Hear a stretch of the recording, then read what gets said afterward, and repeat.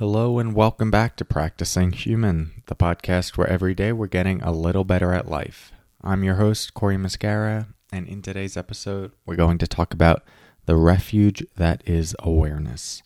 More to come on that in a moment. First, let's settle in together with the sound of the bells.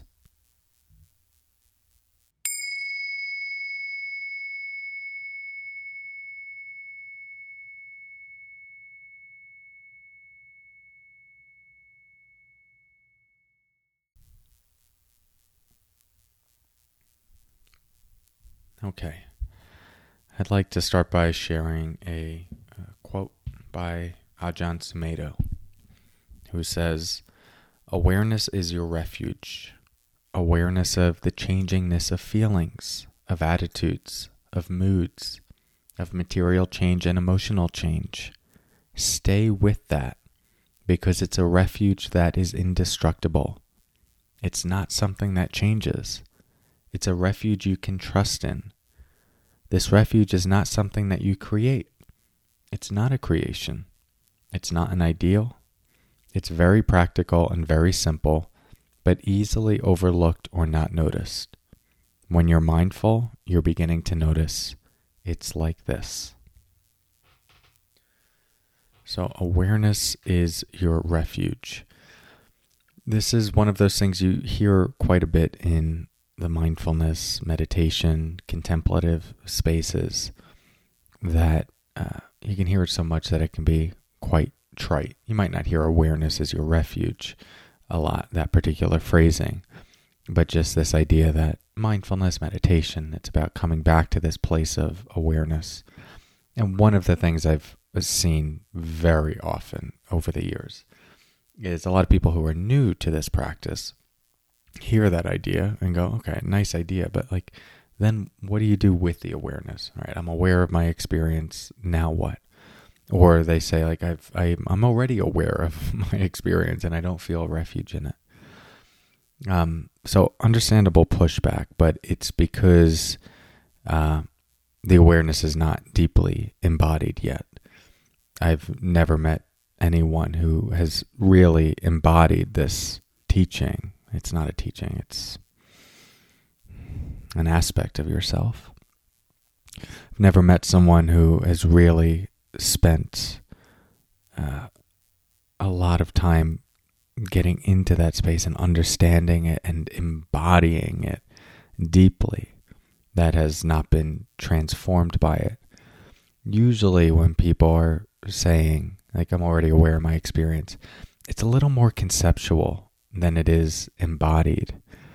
And, this is the difference between a couple times meditating versus 3 months, 6 months, a year, 3 years of consistent practice.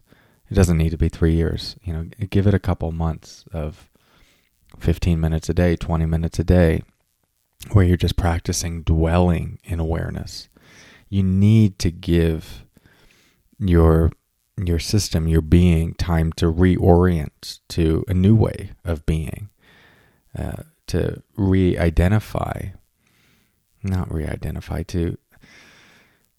to identify with a different aspect of your experience. It's so used to being identified with thoughts as the filter, with beliefs, with emotions, that even when you are aware of some aspect of your experience, like an emotion, you're aware through your usual cognitive lenses. It's still being filtered through beliefs and ideas. You're not in the vastness of awareness. You're not fully in it yet. And when you get that taste of really being in it, it's quite a paradigm shift. You see so clearly just how many inessential things you take as essential, how many trivial things like fleeting thoughts that you take as the truth or the defining aspect of your moment. Again, all of this, you probably already know conceptually. You don't even have to meditate to know that conceptually, that you're not your thought, you're not your emotion, you're not your physical pain. it doesn't take a meditation practice to really know that. You could start to understand it through your thoughts. But that's not the liberating aspect of this. You're not going to be transformed by that understanding. It can only come from really dwelling in it. And when you do, things start to reorganize internally. There's just this new sense of safety. It feels good to be in yourself.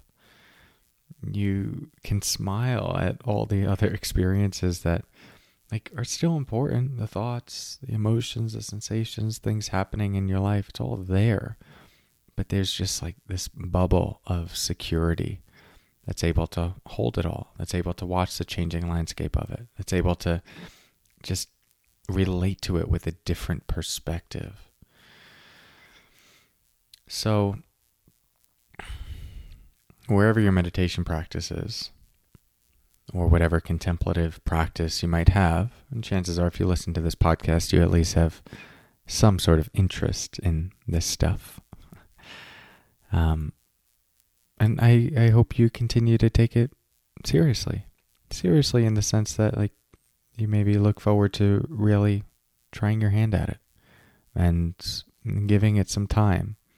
And maybe instead of just 1 or 2 minutes a day, which is great as a starting point, maybe saying, you know what, I'm gonna really try and carve some time out for this. 20 minutes, 25 minutes, 30 minutes. Let's actually give it a chance. Maybe you've been listening to this podcast for over a year, but never really got into a practice. Why not? Why not actually just make it a priority for a period of time? Or go on a retreat. This was not meant to be a plug for my upcoming retreat, but since we're here, join me for my upcoming retreat, June 11th through 13th, CoreyMuscara.com/retreat.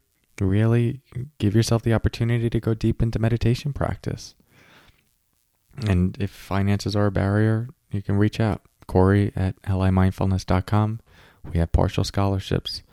We'll make it happen. So, all to say, awareness really can be a refuge when it is known deeply and intimately, and it can take some time. You can accelerate that time by going on a retreat, yes.